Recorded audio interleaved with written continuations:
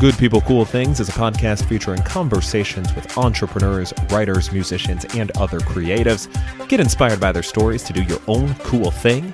And here's your host, Joey Held.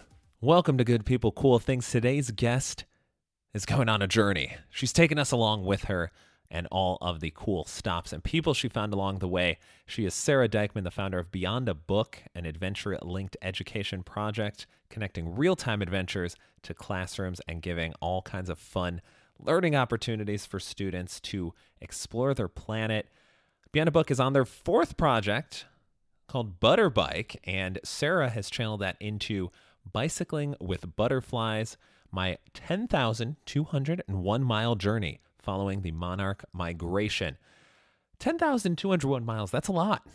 I mean, that's probably the understatement of the year, but that's a lot to ride.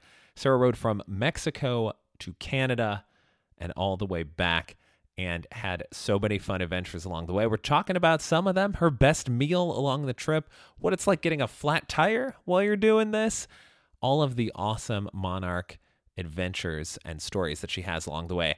And so many good reminders in here to take a look around you and really experience what you're seeing. Don't just see it, but like embrace it. And I know as soon as I'm done recording this and editing this episode, I'm heading outside. And it's going to be fantastic. It's going to be glorious. And it's going to be wonderful. And I encourage all of you to do the same. If you'd like to support Good People, Cool Things, you can head on over to the merch shop, goodpeoplecoolthings.com/shop. You can also sponsor the podcast. Send an email to joey@goodpeoplecoolthings.com and reach all kinds of fantastic people with your message. Get into some social action, some email newsletters. And speaking of social, you can follow Good People, Cool Things at GPCT Podcast on Facebook, Twitter, and Instagram. Always love hearing from you and sharing what you have to say. For now, let's hop into this conversation with Sarah. For people who don't know who you are, can you give us your elevator pitch? But can you also share what kind of elevator we're riding on while you're telling us about yourself? Oh boy, an elevator. I haven't been on an elevator in, years, I have to say. So I don't have a lot of experience, but I'll say a normal elevator. Perfect. Maybe in like a museum or something. But my elevator pitch is that my name is Sarah, and I rode my bicycle following the monarch migration from Mexico to Canada and back. And the goal was to be a voice for the monarch. And about halfway through, I realized I had a lot to say and people wanted to listen. So I wrote a book called Bicycling with Butterflies. Ding. I love when the sound effects get thrown in too. It's always a good touch. That was the elevator. I actually have a pretty hilarious elevator story from my trip. So I navigated from Mexico to Canada. I found these amazing dirt roads. I was in the middle of nowhere often, and then I make it to New York City, and I stay with this wonderful couple. I actually met the woman. Her name's Erica. I met her in Mexico. She was a tourist visiting as well, and she said, when you get to New York City, you should stay with me. And I think she kind of invited me, only half asking, or half thinking I'd actually show up. But there I was. I made it, and then one day I was like, I'm gonna brave New York City just by the subway, and I leave my bike in her apartment, and I take off, and the adventure unfolds. And then on my way home, someone holds the door open for me so I don't have to use a key to get into her building. And then I get in the elevator and I go to the 32nd floor and I'm walking to her apartment and the key doesn't fit. And that's when I realized I had just gone completely to the wrong building. Like I was in the wrong building. And I thought, wow, I can follow monarchs 10,000 miles, but I cannot navigate New York City. As someone who has also gotten lost within New York City, I empathize completely with that. So going way back to the beginning, because I'm sure this wasn't like an impromptu, hey, I'm just going to do this. There's certainly a foundation there beforehand and a fondness and interest in butterflies and monarchs and their migration patterns through that. So what was the first time we were like, wait, I want to learn more about this? Like, this is super cool. I have always been fascinated by animals. I actually studied wildlife biology at college, and I've just always been interested in the little secrets. So all the animals that are often overlooked. So my favorite animal is the frog, actually. I love frogs and snakes and bugs and all those type of creatures. And the idea to follow the monarch actually started as an idea to just visit the monarchs. I was actually biking across Mexico with a friend, and we were gonna go see the monarchs where they overwinter, but the timing was wrong. And they live about 10,000 feet above sea level, the monarchs do in the winter. So we looked at our map and we thought, I don't think we want to bike up a mountain if the monarchs probably won't be there. So we kind of skirted around the area, but I just wanted to see the monarchs, and so I thought I'm going to return.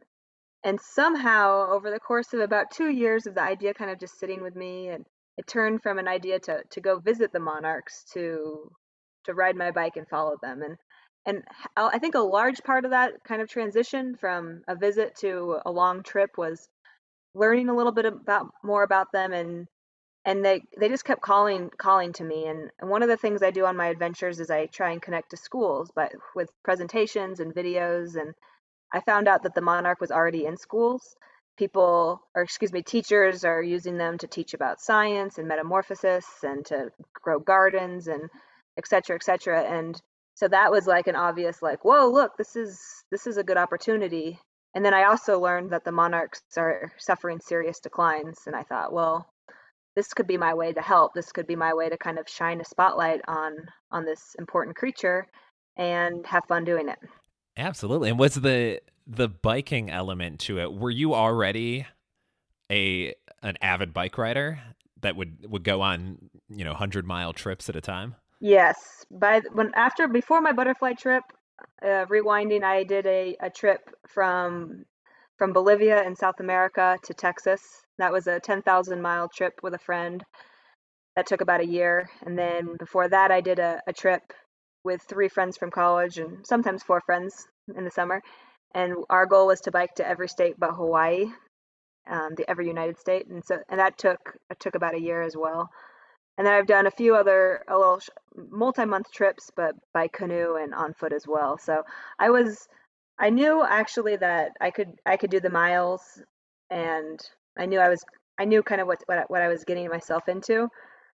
But I learned so much about the Monarch, and for me, the what I learned and the biggest surprise was that there was just this amazing network of people that invited me in, and it's this team taking care of the Monarch, and they just adopted me and took care of me and made my trip way bigger than I was expecting it to be. That's super cool. I love stories like that of just people being like so into the cause and what you're doing and just kind of like you're saying like adopting you as one of their own, and it's so awesome to see. Yeah, it's funny because so my trip was about following the monarchs, and in a lot of ways I think the monarch and I actually did have a really similar experience. And I look at all the places I stayed, and I'm inside getting fed these delicious meals, and I'm getting a shower and a place, and a comfy bed for the night. And then I look out the window, and it's like, oh, and these are the people with gardens in their front yard, and they're feeding the monarchs. And so I think the monarchs and I leave those places just with some relief and gratitude.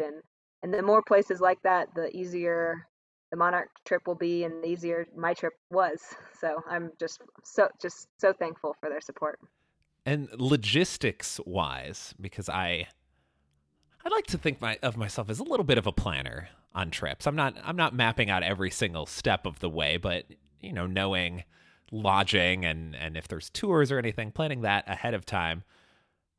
Did you have sort of I don't know if, I guess goals maybe is the right word of where you wanted to be at certain points of the trip, or was it this is my target, but if I if I'm still feeling good, I'll go past it, or if it's a hotter day or something, like maybe I'll chill and hang back a little bit. Right. I had a very tentative big picture. So I knew I wanted to be in Mexico, and I wanted to leave in March, and I knew I wanted to be in Canada in the summertime, and I knew I wanted to try and get back to Mexico by November when the monarchs arrive.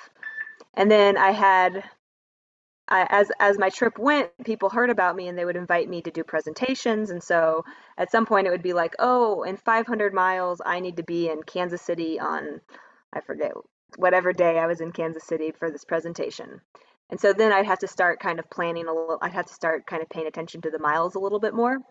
But from the day to day aspect, I would often wake up in the morning with no idea where I was going to go. And you're right, it would depend on the wind, less temperature and more on the wind. So if I had a rip and tail wind, I could go 20 miles an hour all day and just I wouldn't want to stop. And then other days the wind would be in my face and you could be in like your smallest or your easiest gear with your head down, charging into the wind, and you'd look at your little speedometer telling you the how fast you're going, and it would just say like a heartbreaking like 6 miles an hour, and you could do that all day.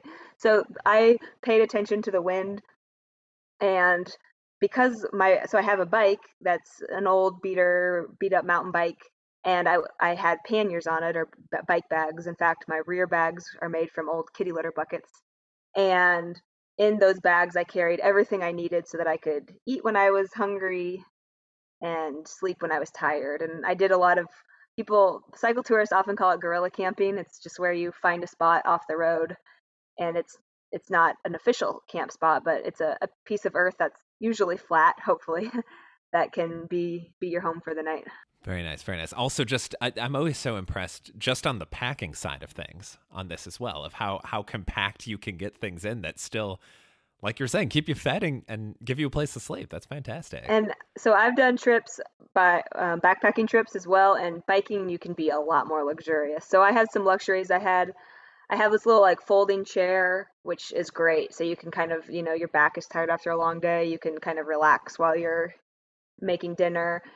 And then I had a computer so I could do presentations and do slideshows and write blogs and all of that, which was a bit of a luxury. So when I actually gave presentations to kids, and I'd say I brought a sofa, and then I'd show them my little camp chair, and I brought an entertainment system, and I'd show them the computer, and I made do with what I had, and oh, and then I'd show them my pillow. That was the fanciest, and I'd hold up this empty bag, and then I'm like, this will become my pillow, and then I would like stuff my rain gear in there or any warm clothes I wasn't using that night, and voila, I'd have a pillow. You mentioned how there were times where you're planning to get, we'll use Kansas City as the example again, to get to Kansas City by a certain time. Was there ever a time where maybe the wind was crazier for a couple of days and you're like arriving just before you have to give a presentation, or did you never run into a situation like that? I cut it close a few times, but I would usually have like a 3 days, and so I could look at the weather and be like, okay, tomorrow we're gonna have great tailwinds, so I'm gonna go as long as I can because the next day it's looking like there's rain and a headwind. And so I always made it to my presentations, which is actually I don't think people are like, wow, you biked 10,000 miles, and sometimes it's like for me it's like, yeah, but the hard part was arranging a presentation and showing up, and you know, I didn't charge for my presentations. If I was to a school or a nature center or something, I'd just ask if they could put a shout out to the community and find me a place to spend the night so that I would kind of always arrive a little bit earlier. And then that way I could also get a shower. Nice, nice. Yeah, that seems like a fair trade. It was, and it was great. I met so many wonderful people. I actually fought really hard in my book to keep a very long acknowledgments section. It's longer, I think, than any book I've ever read. I think it's 7 pages, but it was important to me to acknowledge like this was a solo trip, but I was helped by like literally thousands of people. Like thousands made my trip possible by coming to my presentations. I counted the other day. I stayed at 68 different family Wow. with 68 different families. So that was a that was a large part because I was doing the presentations, and so I at some point realized it was like, wow, like the monarchs are helping me in so many ways, right? Like I am being their voice. I am spreading telling their story and helping spread the conservation message, and they're thanking me with all these amazing opportunities. And so the more I help the monarchs, the more the monarchs help me, which I think is really beautiful and inspiring. Yeah, for sure. And we were talking before we started recording about going off on tangents, and I've got a couple for you based on Okay. your journey here. Although I think they're still I think tangentially related at least. So maybe they're semi tangents. But for one, out of the 68 places that you stayed at, what was the most unusual meal that someone made for you?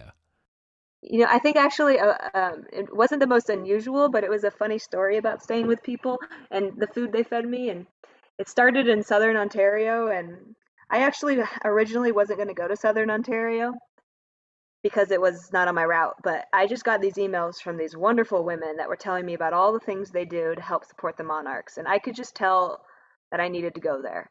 And one of my theories was go where the energy is, because they're going to be the ones that are going to make things happen. And you want to also support their efforts too. So I went and they were just so excited. And I think I did like 5 or 6 presentations in 8 days, and I I ate so much good food, but they were I realized about halfway through my stay that they were like really keeping an eye on me, because I remember the first woman I stayed with, I specifically remember her asking, "Do you like peanut butter?" And I was like, "Yeah, I like peanut butter." Well, I think she'd been keeping track of everything I really liked, all the food I was really liking, and all the food I mean, I liked everything.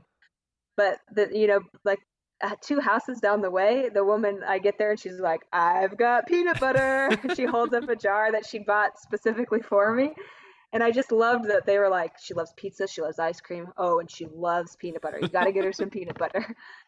Oh, the only other thing I'd want to say is that I did stay with 68 families, and there wasn't a meal that sticks out as like being bad. Like, I am a great eater. I like eating everything, and I I think that food tastes good when it's prepared for you, and so I was just always so grateful, and I'm sure I always got seconds and thirds. So yeah, I have only good memories. And I was just going to ask, are you a creamy or crunchy peanut butter? Crunchy. Okay. And then if I'm traveling, I prefer no salt, because if you don't stir enough, all the salt settles to the bottom, and then you get like those terrible salty bits at the end. I don't know if that's ever happened to you, but it's a shock. I don't know if it has, but now I have something Watch to out. watch out You for. Yeah. obviously are less lazy than I am, because I'm too lazy, I guess, to stir my peanut butter well enough. And the other tangent I wanted to go down, also related to your trip, though. So again, tangent very loosely here. On your site, beyondabook.org, you have some stats from your butter biking trip. And one of those stats is that you had 4 flat tires. So were any of those, I mean, a flat tire is never convenient, but what was the worst one out of those? It's funny because I was just thinking about the flats and I could only remember one of them. And so that means only one of them was inconvenient. And it was the first flat of the trip, and I write about it in the book because I was in the desert of Mexico. I was on this long stretch of road, and it was right before April, and it was just already blasting hot. And I hear the air out of the tire, like the psst sound, and it's just like, nah, man. And I didn't have that much water, and I was racing to get to the next town, and I look around, and there's just not a piece of shade. There is not even like a little tiny bit of shade for as far as I can see. But then I see, oh, there's a culvert under the road. So I walk my bike and steer my bike and go under the culvert, and it was like just so refreshing. It was great, and I changed my flat in the culvert, no problems. And then I ended up actually sleeping a few nights in those culverts because they were such great out of the way, and also really cool camping spots. Cool as in refreshing, not as in like wow. But sometimes a refreshing spot is also cool, as in, wow, like I needed It this. was. It was actually. Well, I'm glad you persevered on that. That just triggered a bike story. When I was in the Dominican Republic, I was riding on a mountainous sort of terrain. And I would say, especially back then, I was not really a biker. Like, I'd maybe go for a leisurely ride around the neighborhood, but no kind of mountain action. And probably like 5 minutes into the trip, the chain just fell off of this bike I mean, it was a borrowed bike that hundreds of people used already. So it was not in the best condition. And I mean, I don't have bike repair experience, so I was like, I don't know what I'm doing. And this local Dominican boy who was probably like 9 just walked up to me, and I just kind of pointed at the thing and like shrugged, like, "Do you know what to do?" And he And just did he? comes over. Yeah, he I don't even think he had any tools. I think he just used his hands and like yanked it off to like where it needed to be, and then he like reattached it and sent me on my way. And we just like gave each other a high five. I was like, "Thanks, man. You're awesome." That's awesome. I remember on my trip I was lost somewhere in Mexico. I mean, not super lost, but like I didn't know where I was lost. And I found this little 7-year-old boy. He must, I mean, 7 or 8, just same, and is like, "Hey, can you tell me where I am? Can you help me out?" And it's like, "Yeah, go that way." And it's like, "Thank you." So it's good to it's good to not underestimate the helpfulness and the skills of young people. Yes. Yeah. They are very, they have I feel like they're better at retaining things sometimes than adults. I know that I've been asked for directions as an adult, and I think I'm giving them the right ones. And then as soon as they leave, I'm like, wait a minute, that might not be right. Oh yeah, yeah. And they're brave, right? You know, they're the ones that are going to come up to the random stranger Yes. and see what's up. Now, one of the other things that you do as well to support the Butterbike trip is you have watercolor prints, which are super cool. I'm looking at the little slideshow now on the side that goes through them. How did those come about? Do you create those, or do you partner with someone, or how do you come up with these designs? The watercolor started on another trip. I was canoeing the Missouri River with some friends, and we were staying with people, and we thought, oh, we wanted to give them a token of appreciation, a little thank you. And when you're traveling, it's hard to carry stuff, and like, what do people really want? And so we started painting watercolor paintings with the Missouri River water. I mean, and paint, but the water part of watercolor came from the Missouri River. And we would just give these little postcard sized paintings to people that we stayed with. And I really loved doing it. And the people that I stayed with, or that we stayed with, I could tell appreciated it. So I brought watercolors on my bike tour, and it was a great way, like at night, to decompress and just paint in my tent. And I got way better. And one of the things that I love about my trip is that I realized that the Monarch was teaching me how to watercolor, right? Without the Monarch, without the trip, I wouldn't have been practicing every night. So I really have begun to see the Monarch as one of my teachers, and the same goes for the book. Like I wrote blogs, but that's as far as it went. And when I realized I wanted to write a book, the Monarchs were the ones that were they were the ones encouraging me, and so I see them also as my writing teacher in a lot of ways. Awesome. Very cool. Very cool. And one of the things I like to do with this podcast, and I always say it's because it's less work for me to do, is to ask you a question you wish you were asked more frequently. And with yours, you've touched on it a little bit, but what's the biggest impact that you hope your trip will have? I hope it inspires people to see what's in their own yards. And I say a lot in the books, a similar variation of the same thing, which is we look but we don't see. And so I hope that people will start to notice all the brilliant creatures that visit them, that live next to them, that are their neighbors, and not take them for granted, but instead celebrate them and become their voice and share the message with as many people as they can too. And yeah, just help people learn to appreciate this brilliant planet. Yeah, I think that's very well said. And I have certainly been guilty of that, of really seeing things but not taking the time to appreciate them. And so I honestly think this pandemic has kind of helped in that sense of giving more, like, to get away from things. I'll go outside and just kind of reflect and be like, "Oh, this is very nice. Like, I didn't even know this wonderful park was like 4 blocks from my house. Like, that's fantastic." Yeah, I'm guilty of it too, and I have to remind myself too to do the same thing. And for me, the pandemic has also taught me to that you don't need to go anywhere to have an adventure. And I've honestly considered the last year, I've been calling it for me the year of the tree. And I've just really gotten to know like specific trees that I live near. And rather than following a migrant, I've been just following these really incredible creatures, these incredible plants that don't go anywhere but still have so many stories to tell. Yeah, trees are so cool. We actually had a tree fall down in our backyard. Oh, Fun whoa. fact. It was certainly it wasn't a huge one, more just a little thin, spindly one, but still kind of weird to wake up and it's like Yeah, this is just that's tipped over scary. here. But hopefully yours are uh, far more durable. It sounds like they are We'll hanging out. see. Yeah. Yeah. I'm living in kind of the middle of the woods right now.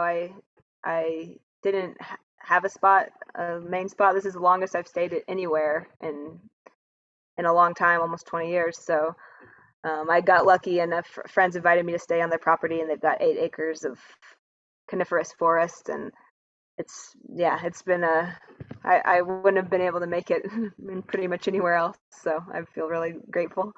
That sounds very glorious. So for people that buy your book, Bicycling with Butterflies, what can they expect in there? What will they find?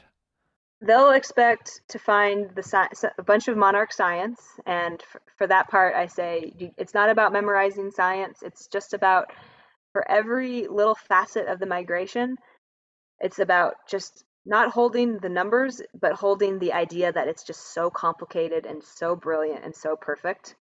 And then they'll also find lots of stories of adventure, what it's like to ride your bike following monarchs through Mexico, Canada, and the United States. And they'll also find my best attempt at at sharing with people why I love this planet. And I basically describe it as part science, part adventure, part love letter to nature.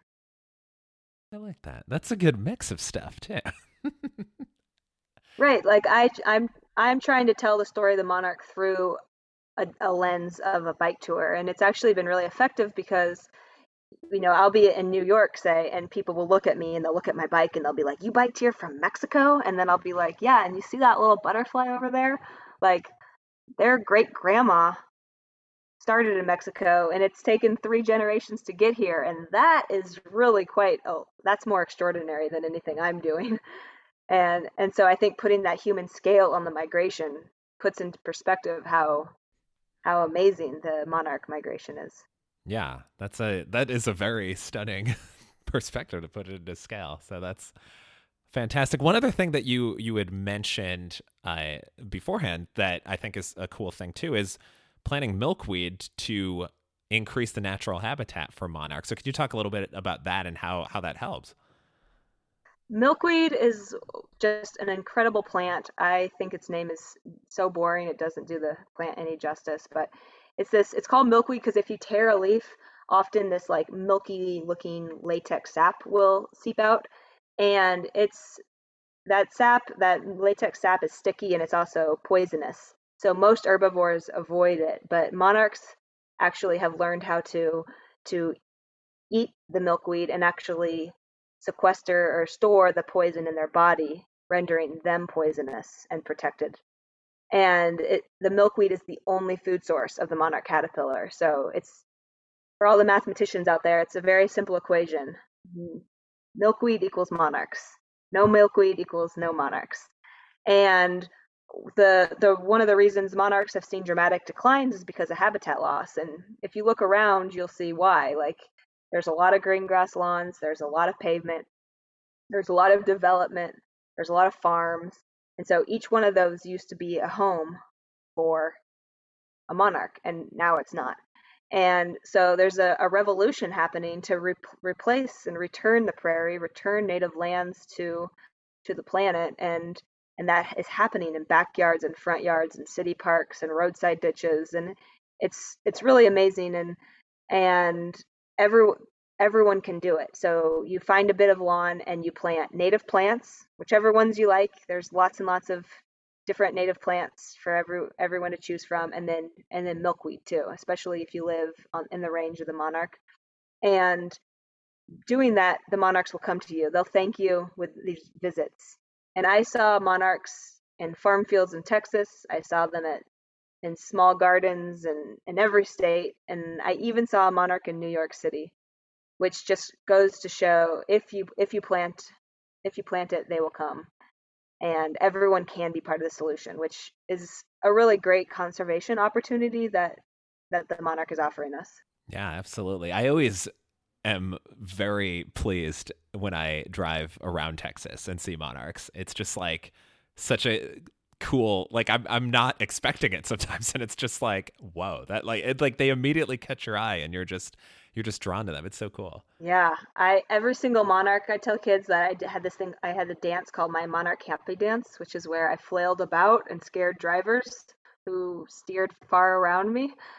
But but I celebrated every monarch encounter I saw, and the more you see, the more you notice. And I actually remember being in Austin and looking up, and there was just like a river of monarchs, like one or two every few seconds, flowing above the traffic. And I wanted to just stop everyone and just be like, "Get out of your car, look!"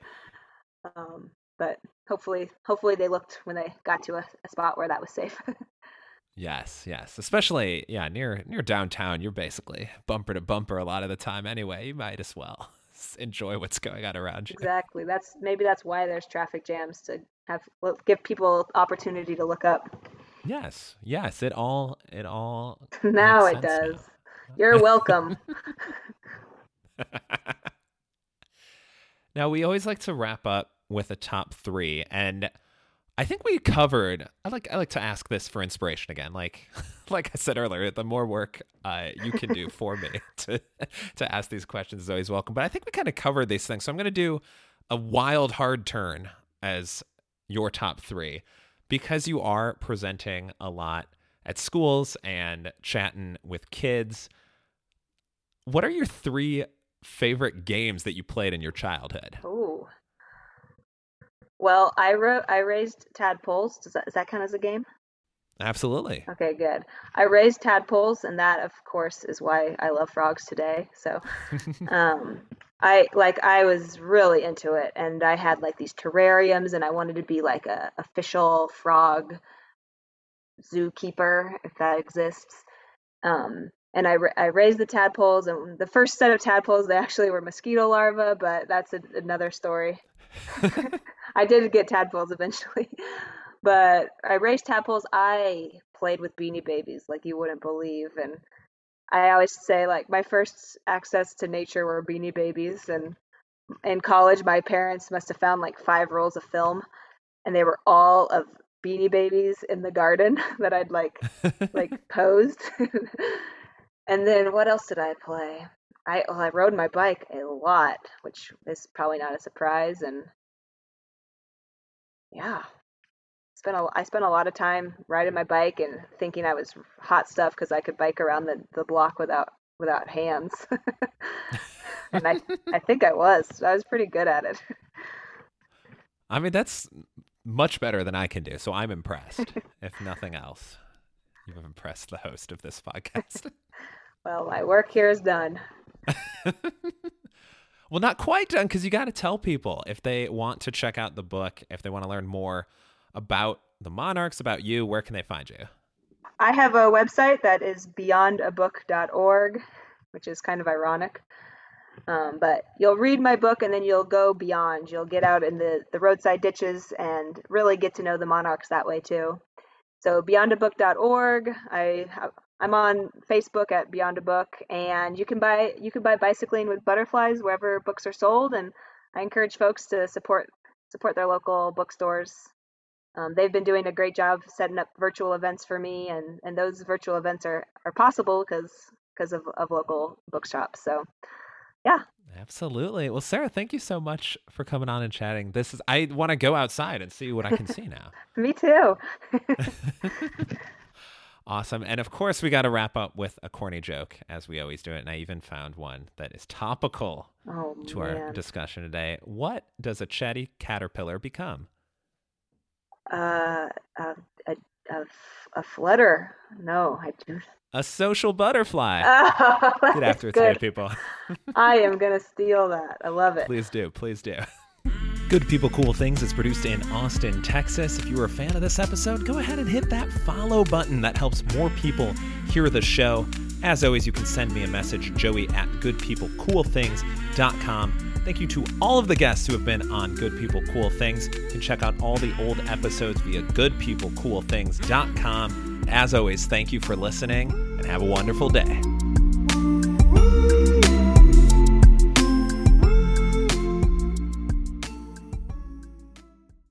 Mary redeemed a $50,000 cash prize playing Chumba Casino this year. I was only playing for fun, so winning this was a dream come true. Chumba Casino is America's #1 social casino experience. It's serious fun. With over 80 casino-style games to choose from, you too could win life-changing amounts of cash. Be like Mary. Log on to ChumbaCasino.com and give them a whirl. That's ChumbaCasino.com. No purchase necessary. Void or prohibited by law. 18+. Terms and conditions apply. See website for details. The voice in the preceding commercial was not the actual voice of a winner.